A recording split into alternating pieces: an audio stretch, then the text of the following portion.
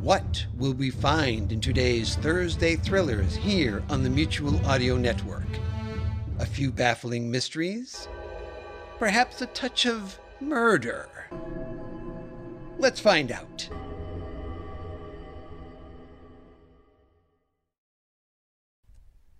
The following audio drama is rated PG for parental guidance.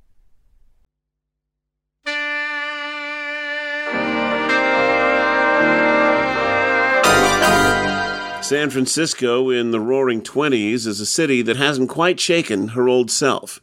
Scratch the surface of civilization and out pumps the hot, chaotic blood of her Barbary Coast days. Sometimes somebody needs help bringing order back to this chaos, and that's where I come in. I work for the Federated Detective Agency.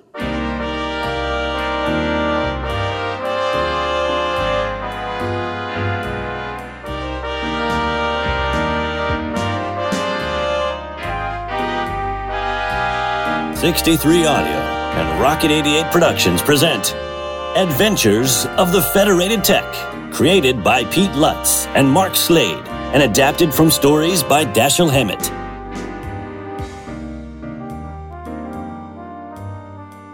Tonight's story, Arson Plus, dramatized by Pete Lutz.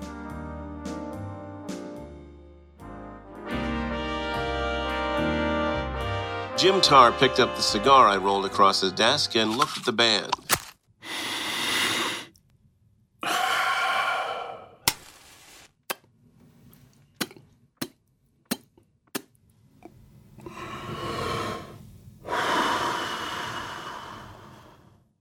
$3 for $1?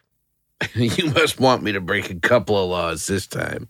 I'd been doing business with this fat sheriff of Sacramento County for 4 or 5 years, ever since I came to the Federated Detective Agency's San Francisco office, and I had never known him to miss an opening for a sour crack. But it didn't mean anything. Wrong both times. I get them for 2 bits each, and I'm here to do you a favor instead of asking for one. The company that insured Thornburg's house thinks somebody touched it off. Yeah, that's right enough. According to the fire department, they tell me the lower part of the house was soaked in gasoline, but the Lord knows how they could tell. There wasn't a stick left standing. I've got my clump working on it, but he hasn't found anything to get excited about yet. What's the layout? All I know is that there was a fire. Hold on. Hey, Mac. Yeah, boss.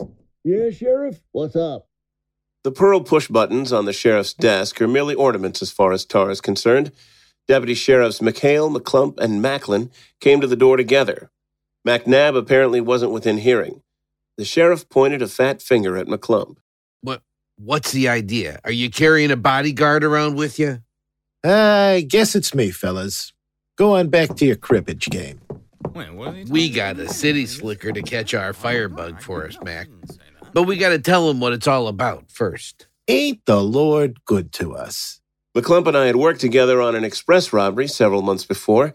He's a rangy, tow-headed youngster of 25 or 6 with all the nerve in the world and most of the laziness. He dragged a chair over in front of us and draped himself across it. Well, here's how she stands. This fella Thornburg's house was a couple of miles out of town on the old country road. An old frame house. About midnight, night before last, the nearest neighbor, Jeff Pringle, saw a glare in the sky a half mile or so to the east of his place and phoned in the alarm. But by the time the fire wagons got there wasn't enough of the house left to bother about. Pringle was the first of his neighbors to get to the house, and the roof had already fallen in by then. Nobody saw anything suspicious? You mean strangers hanging around? Nope. Thornburg's hired help just managed to save themselves, and that's all. They was too scared to tell us much, but they did see Thornburg at his window just before the fire got him. Any other witnesses? Now that you mention it, yeah. A fella here in town named Henderson saw that part of it too. He was driving home from Wayton and got to the house just before the roof caved in. The fire department said they found signs of gasoline. The Coonses, Thornburg's help, say they didn't have no gas on the place. So there you are.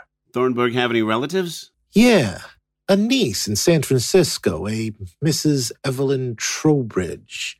She was up yesterday, but there wasn't nothing she could do, and she couldn't tell us nothing much, so she went back home. Where are the servants now? Here in town, staying at a hotel on I Street.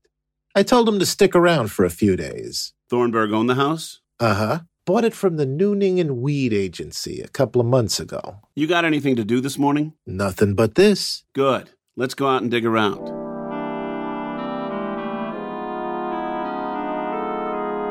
We found the Coonses in their room at the I Street Hotel. Mr. Coons was a small-boned, plump man with the smooth, meaningless face and the suavity of the typical male house servant. His wife was a tall, stringy woman, perhaps 5 years older than her husband, say 40, with a mouth and chin that seemed shaped for gossiping. But he did all the talking while she nodded her agreement to every second or third word. Boiled down to the pertinent facts, this is what Coons had to say. We went to work for Mr. Thornburg on the 15th of June, I think. We came to Sacramento around the 1st of the month and put in applications to the Alice Employment Bureau. A couple of weeks later, they sent us out to see Mr. Thornburg, and he took us on. Before this, sir, we were in Seattle with Mrs. Comerford. But the climate there didn't agree with my wife. She has bronchial trouble, so we decided to come to California. We most likely would have stayed in Seattle, though, if Mrs. Comerford hadn't given up her house. I know very little about Mr. Thornburg, sir. He wasn't a talkative gentleman. I think he was a retired seafaring man. Never said he was, but had that manner and look. He never went out or had anybody in to see him, except for his niece once, and he didn't write or get any mail. He had a room next to his bedroom fixed up with a sort of workshop in which he spent most of his time. I always thought he was working on some kind of invention, but he kept the door locked and wouldn't let us go near it. I haven't any idea at all what it was, sir. We never heard any hammering or noises from it, and never smelled anything either. And none of his clothes were ever the least bit soiled, even when they were ready to go out to the laundry. They would have been if he'd been working on anything like machinery. Was he an old man? He couldn't have been over 50, sir. He stood very erect, and his hair and beard were thick, with no gray hairs. Ever have any trouble with him? Oh, no, sir. He was, if I may say it, a very peculiar gentleman in a way, and he didn't care about anything except having his meals fixed right, having his clothes taken care of. He was very particular about them, and not being disturbed, except early in the morning, and at night we hardly see him all day. Now about the fire. Tell us everything you remember. Well, sir, my wife and I had gone to bed about 10 o'clock, our regular time, and had gone to sleep. Our room was on the second floor in the rear. Sometime later, I never did exactly know what time it was. Coon said he woke up coughing from the smoke, jumped up and dragged his wife down the back stairs and out into the yard. He remembered his boss and tried to get back in the house, but the entire first floor was engulfed in flames. He ran around the house but didn't see anything of Thornburg. Then he heard Thornburg scream from his second-story bedroom window. Coons looked up and saw his employer trying to escape through the window, but the woodwork was burning, and he screamed again and fell back, and that's when the roof caved in on him. In the meantime, a gentleman had left his automobile in the road and come up to where I was standing. But the house was burning everywhere and falling in here and there. There wasn't anything we could do. So we went back to where I had left my wife and carried her further away from the fire. She had fainted, so we brought her to. And that's all I know about it, sir. Hear any noises earlier that night? Or see anybody hanging around? No, sir. Have any gasoline around the place? No, sir. Mr. Thornburg didn't have a car. No gasoline for cleaning? Well, no, sir. Not at all, unless Mr. Thornburg had it in his workshop. When his clothes needed cleaning, I took them to town, and all his laundry was taken by the grocer's man when he brought our provisions. Don't know anything that might have some bearing on the fire? No, sir. I was surprised when I heard that somebody had set the house afire. I could hardly believe it. I don't know why anybody should want to do that. As we left the hotel, I asked McClump what he'd thought of the Coonses. They might pad the bills or go south with some of the silver, but they don't figure as killers in my mind. Yeah, that's how I take him too. But they're the only persons known to be there when the fire started, besides Thornburg, of course. Let's step over to the Alice Employment Bureau and see what we can find out about him.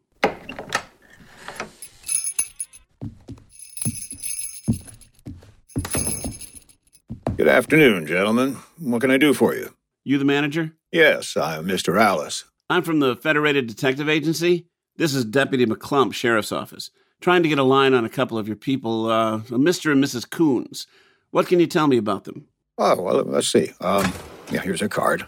The Coonses came into the office looking for work on June 2nd. They gave a Mrs. Edward Comerford of Woodmansea Terrace, Seattle, Washington, as reference.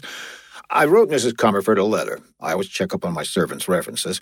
And in reply, she wrote that the Coonses had been in her employ for a number of years and had been, and I quote, extremely satisfactory in every respect.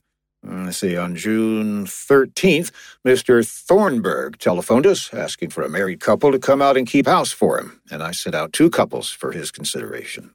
Were the Coonses in this grouping? No, 2 different couples.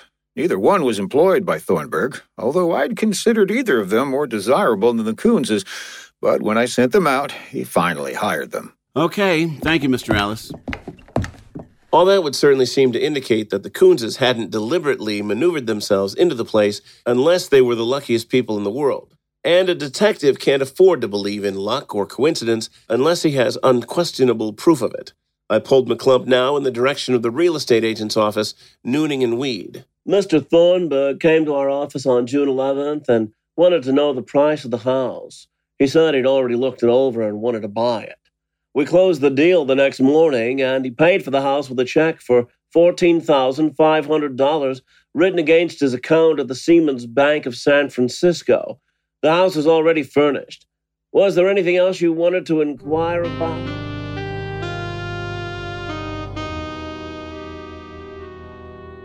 You got me all worn out with your running here and there. How about some lunch? Fine with me. After that, how about we pay a visit to the other witness in the fire, Mr. Howard Henderson? Sure. But you are buying.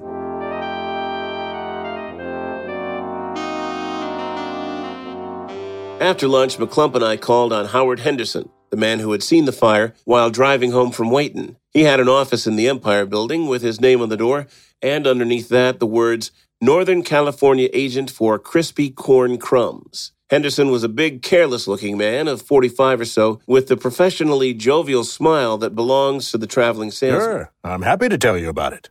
I was in Wayton on business the day of the fire and stayed there until it was pretty late.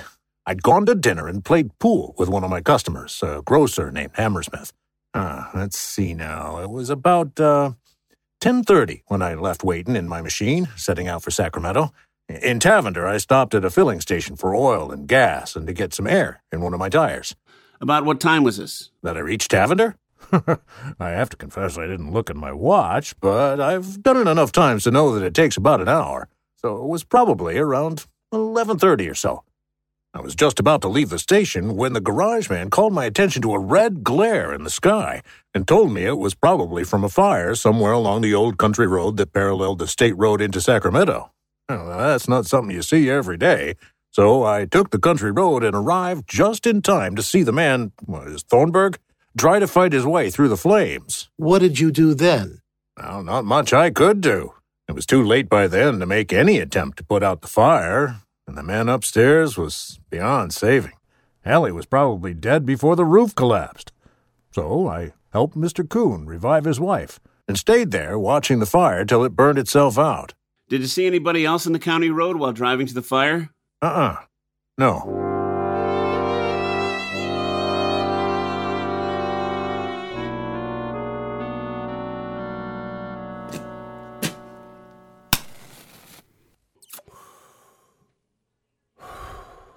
What do you know about Henderson, Mac? Came here from somewhere in the east, I think. Early in the summer to open that breakfast cereal agency. Lives at the Garden Hotel. Where do we go next?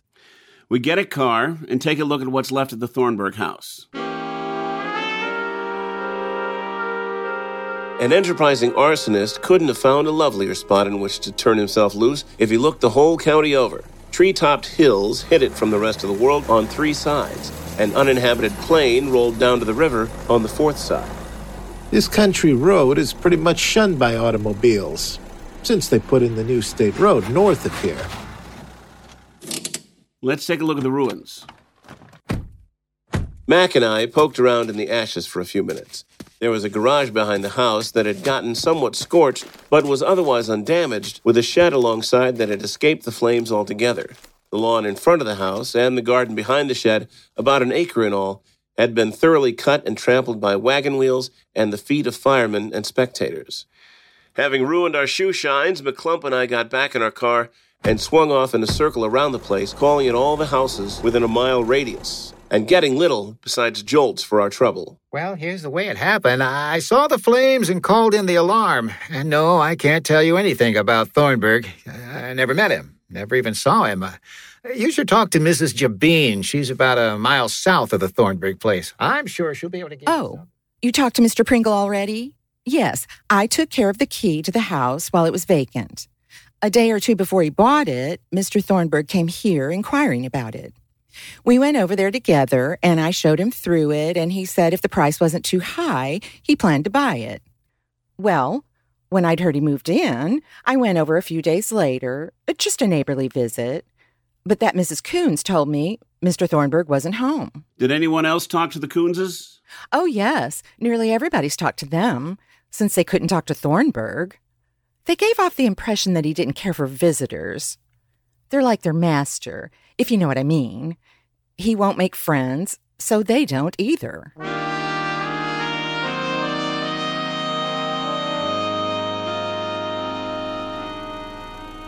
McClump summarized what the afternoon had taught us as we pointed our car toward Tavender. Any of these folks could have touched off the place.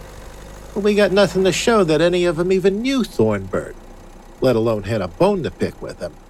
Tavender turned out to be a crossroad settlement of a general store and post office, a garage, a church, and 6 dwellings about 2 miles from Thornburg's place.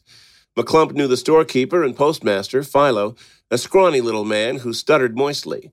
Philo said he'd never seen Thornburg nor had any mail for him. He made the name of Thornburg's servant sound like the things butterflies came out of. Coons used to come in once a week to order groceries. They didn't have a phone. He used to walk in and I'd send the stuff over in my car. Then I'd see him once in a while waiting for the stage to Sacramento. Who drove the stuff out to Thornburg's? My boy. Want to talk to him?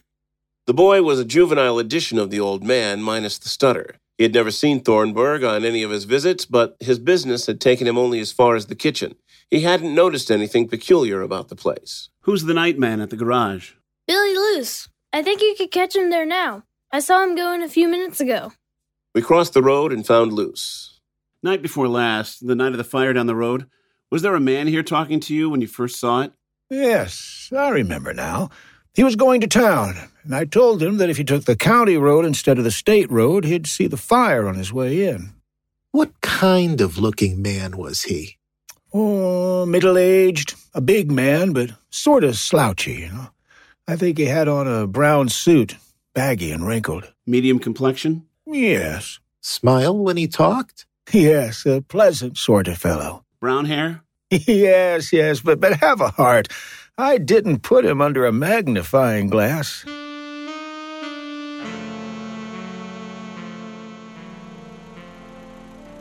From Tavender, we drove over to Wayton. Luce's description fit Henderson all right, but while we were at it, we thought we might as well check up to make sure that he'd been coming from Wayton. 25 minutes after arriving in Wayton, we were rolling back to Sacramento. We'd spent 10 minutes finding Hammersmith, the grocer with whom Henderson had said he'd dined and played pool, 5 minutes finding the proprietor of the pool room, and 10 verifying Henderson's story. What do you think of it now, Mac? There ain't a hell of a lot to think. Henderson is out of it, if he was ever in it. There's nothing to show that anybody but the Coonses and Thornburg were there when the fire started. But there may have been a regiment there. Them Coonses ain't too honest-looking, maybe, but they ain't killers. Or that's my guess. But the fact remains that they're the only bet we got so far. Maybe we ought to get a line on them. Mac's too lazy to express an opinion or even form one unless he's driven to it, but that doesn't mean they aren't worth listening to if you can get them. All right. As soon as we get back to town, I'll get a wire off to our Seattle office, asking them to interview Mrs. Comerford and see what she can tell about the Coonses. Then I'm going to catch a train for San Francisco and see Thornburg's niece in the morning.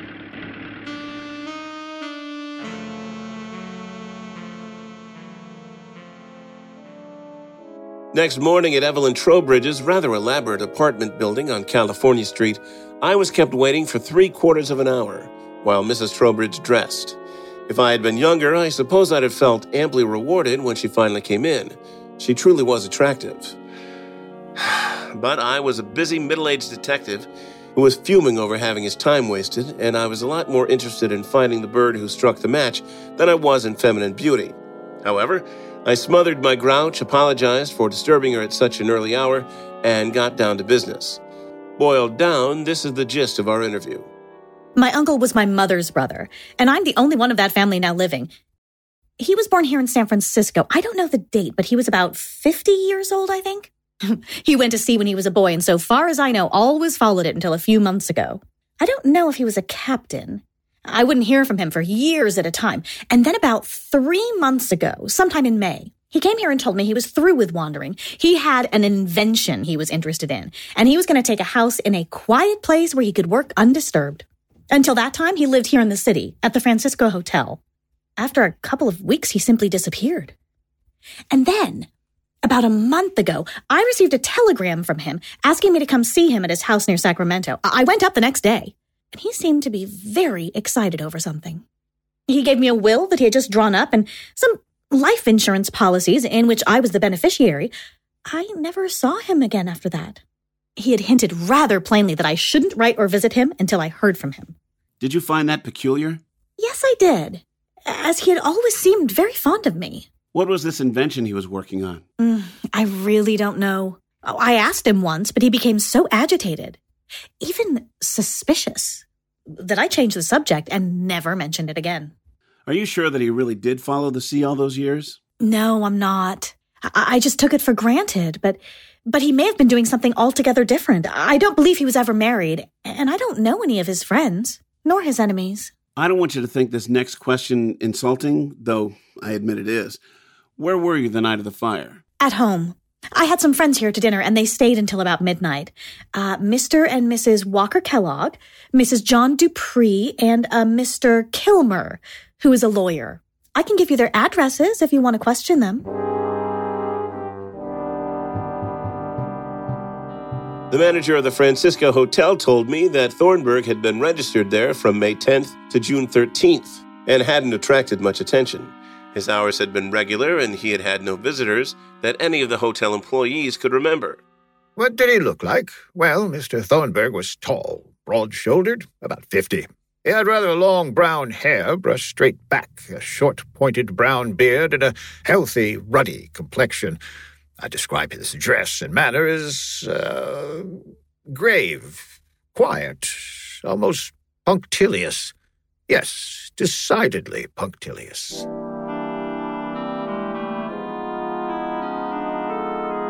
At the Siemens Bank, upon which Thornburg's check, in payment for the house, had been drawn, I was told that he had opened an account there on May 15th. Mr. Thornburg was recommended by W. Jeffers & Sons, a local stockbroker's firm, eh? He still has a balance of a little more than $400, and we have canceled checks here, written to the order of various life insurance companies. Would you like to jot down the names? The canceled checks had been written for amounts that, if they represented premiums, testified to rather large policies. I then went from the Siemens Bank to the offices of W. Jeffers & Sons and spoke to the senior Mr. Jeffers. Thornburg. He came in on the 10th of May with $15,000 worth of bonds that he wanted sold. During one of our conversations, he asked me to recommend a bank, so I gave him a letter of introduction to the Siemens. That's all I know of him, really. I have the numbers of the bonds we sold, and can give them to you, if you think that'll help. Bonds aren't, as I'm sure you're aware, the easiest thing in the world to track.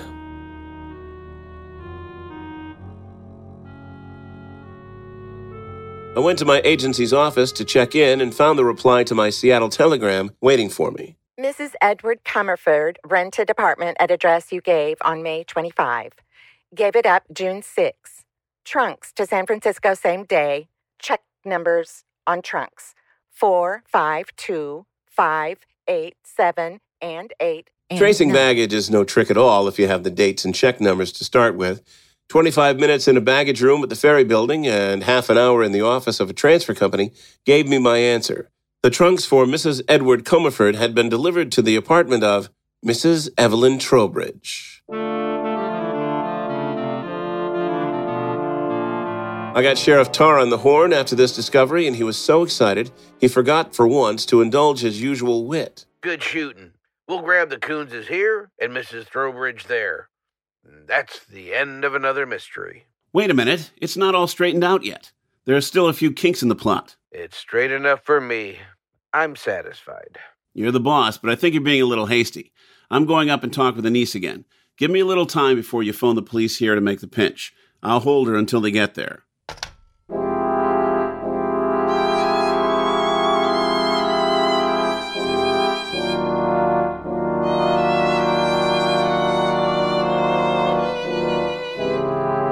Evelyn Trowbridge let me in this time instead of the maid who had opened the door for me that morning, and she led me to the same room in which we'd had our first talk. I let her pick out a seat, and then I selected one that was closer to either door than hers was.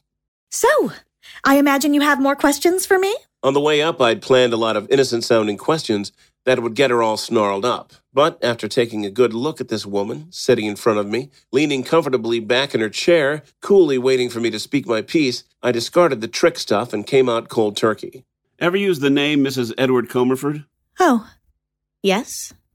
As casual as a knot on the street. When? Often. You see, I happen to have been married not so long ago to Mr. Edward Comerford, so it's not really strange that I should have used the name. Use it in Seattle recently? I would suggest that if you're leading up to the references I gave Coons and his wife, you might save time by coming right to it. That's fair enough. Let's do that. There wasn't a tone or shading in voice, manner, or expression to indicate that she was talking about anything half so serious or important to her as a possibility of being charged with murder. She might have been talking about the weather. During the time that Mr. Comerford and I were married, we lived in Seattle, where he still lives. After the divorce, I left Seattle and resumed my maiden name.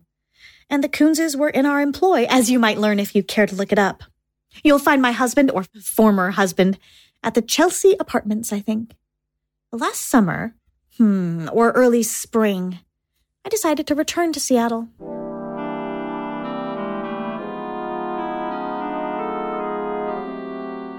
Mrs. Trowbridge, or Mrs. Comerford, call her what you will, went on to say that she'd gone back to Seattle in hopes of reconciling with her former husband and used the Comerford name because she was known by it there and because she hoped the use of it might influence him somewhat.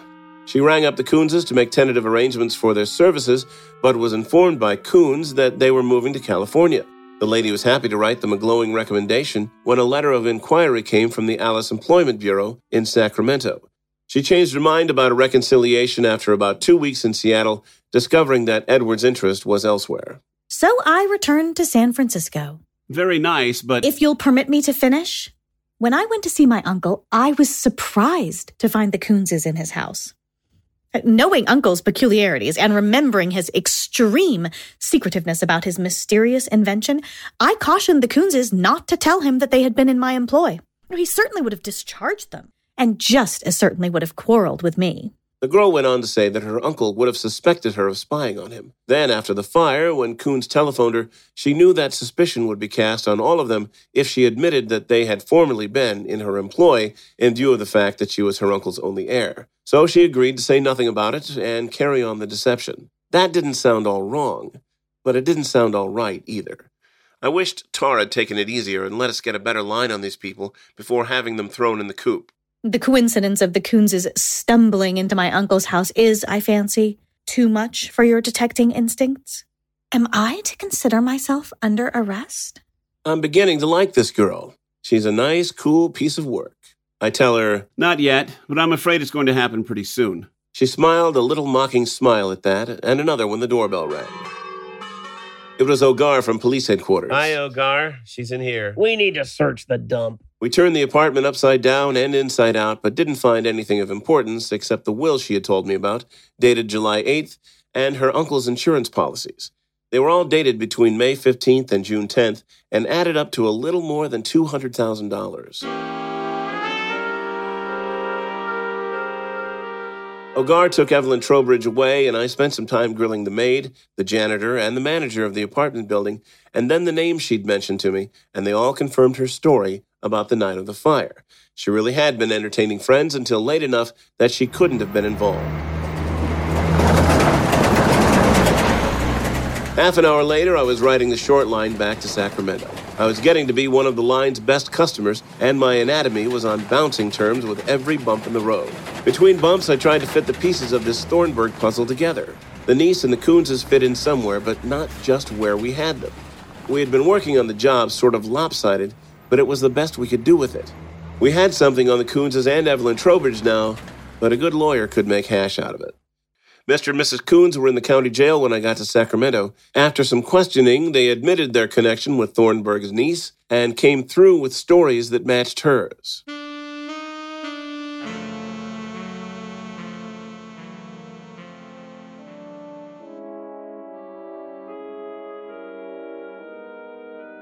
A little while later, Tar, McClump, and I sat around the sheriff's desk and argued. Those yarns are pipe dreams. We got all three of them cold, and they're as good as convicted. This comment caused McClump to grin derisively at his superior and turn to me.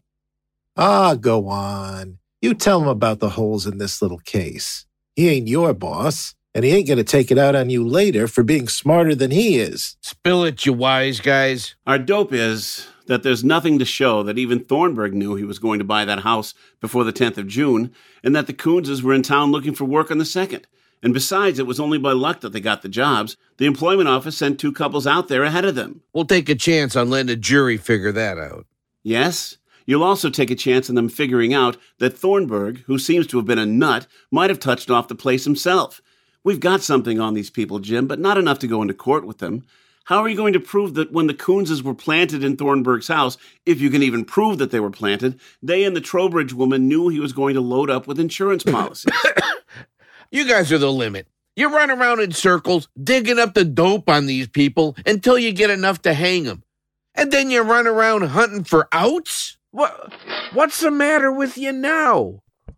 Where are you going? Going to run some more circles. Come on, Mac.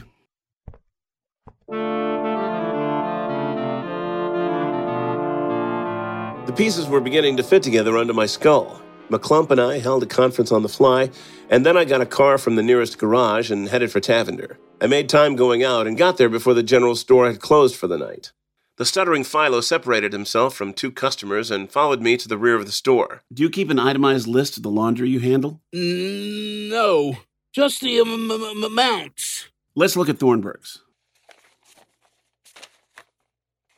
He produced a begrimed and rumpled account book, and we picked out the weekly items I wanted. $2.60, $3.10, $2.25, and so on. Got the last batch of clean laundry here? Yes. It just came from the city today. I tore open the bundle. Some sheets and other linen, some feminine clothing, along with shirts, collars, underwear, and socks that were unmistakably Coonses. I thanked Philo while running back to the car. When I got back to Sacramento, McClump was waiting for me at the garage where I'd hired the car. Registered at the hotel on June 15th. Rented the office on the 16th. I think he's in the hotel now. That's just around the block. Let's go. Mr. Henderson went out a minute or two ago. He seemed to be in a hurry. Know where he keeps his car? In the hotel garage around the corner. We were within 10 feet of the garage when Henderson's automobile shot out and turned up the street. I called out to him, and that caused him to step on the gas and streak away from us. Want him? Uh-huh. McClump stopped a passing roadster by the simple expedient of stepping in front of him. He flashed his star at the bewildered driver as we climbed in and pointed out Henderson's dwindling taillight. After convincing himself that he wasn't being boarded by a couple of bandits, the commandeered driver did his best, and we soon picked up Henderson's taillight and closed in on it. Once we'd crawled up to a safe shooting distance on the outskirts of the city, I sent a bullet over the fleeing man's head.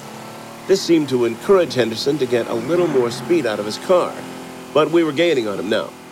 Then, just at the wrong minute, Henderson decided to look over his shoulder at us, and Henderson's machine ended up on its side. Almost immediately, from the heart of the tangle came a flash, and a bullet moaned past my ear. Another. And then, while I was still hunting for something to shoot at in the pile of junk we were drawing down upon, McClump's ancient and battered revolver roared in my other ear. Then we walked over to the wreck. Well, you got him. Nice shooting, Mac. You got him right over the eye. Now, I ain't an inquisitive sort of fella, but I hope you don't mind telling me why I shot this lad. Because he was Thornburg.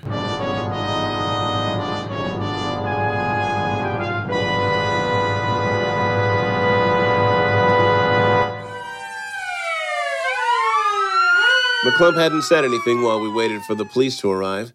We'd sent our commandeered chauffeur back to phone for the cops. Then he said, I reckon you're right. He's Thornburg. How'd you know it? He had to be when you think it all over. Funny we didn't hit on it before. All that stuff we were told about Thornburg had a fishy sound. Whiskers and an unknown profession, immaculate and working on a mysterious invention, very secretive and born in San Francisco, where the big fire of '06 wiped out all the old records. Just the sort of fake that could be cooked up easily. Well, stand Henderson up against Thornburg, and what do you got? Based on the description we got of Thornburg, both he and Henderson are about the same size and age and with the same color hair. The differences are all things that can be manufactured. Clothes, a little sunburn, and a month's growth of beard, along with a little acting, would do the trick. Uh-huh. What did you go out to Tavender for, then? I played a hunch and went over to the general store to take a look at the last batch of laundry, and there wasn't any that didn't fit the Coonses. And none of the laundry bills all the way back to June were for large enough amounts, when you consider that we were told how particular Thornburg was about his clothes.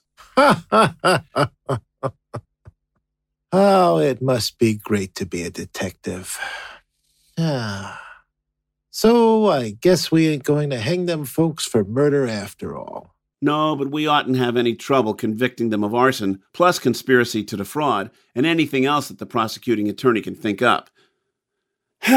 Let's go break the news to your boss.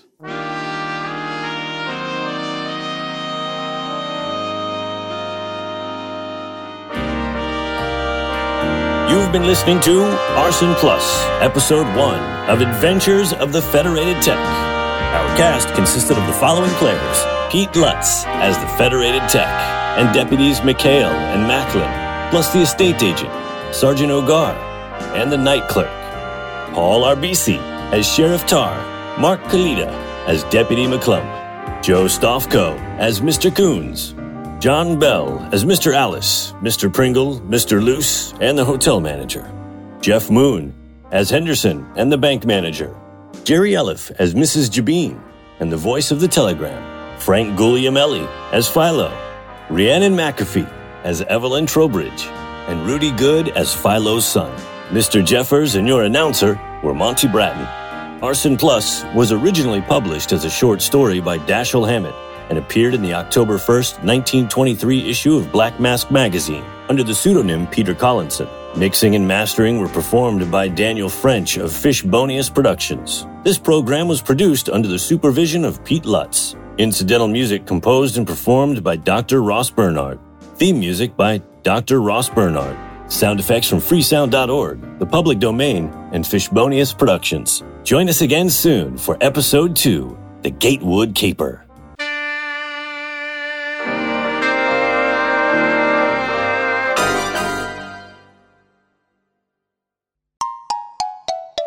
'63 Audio. 88 Production.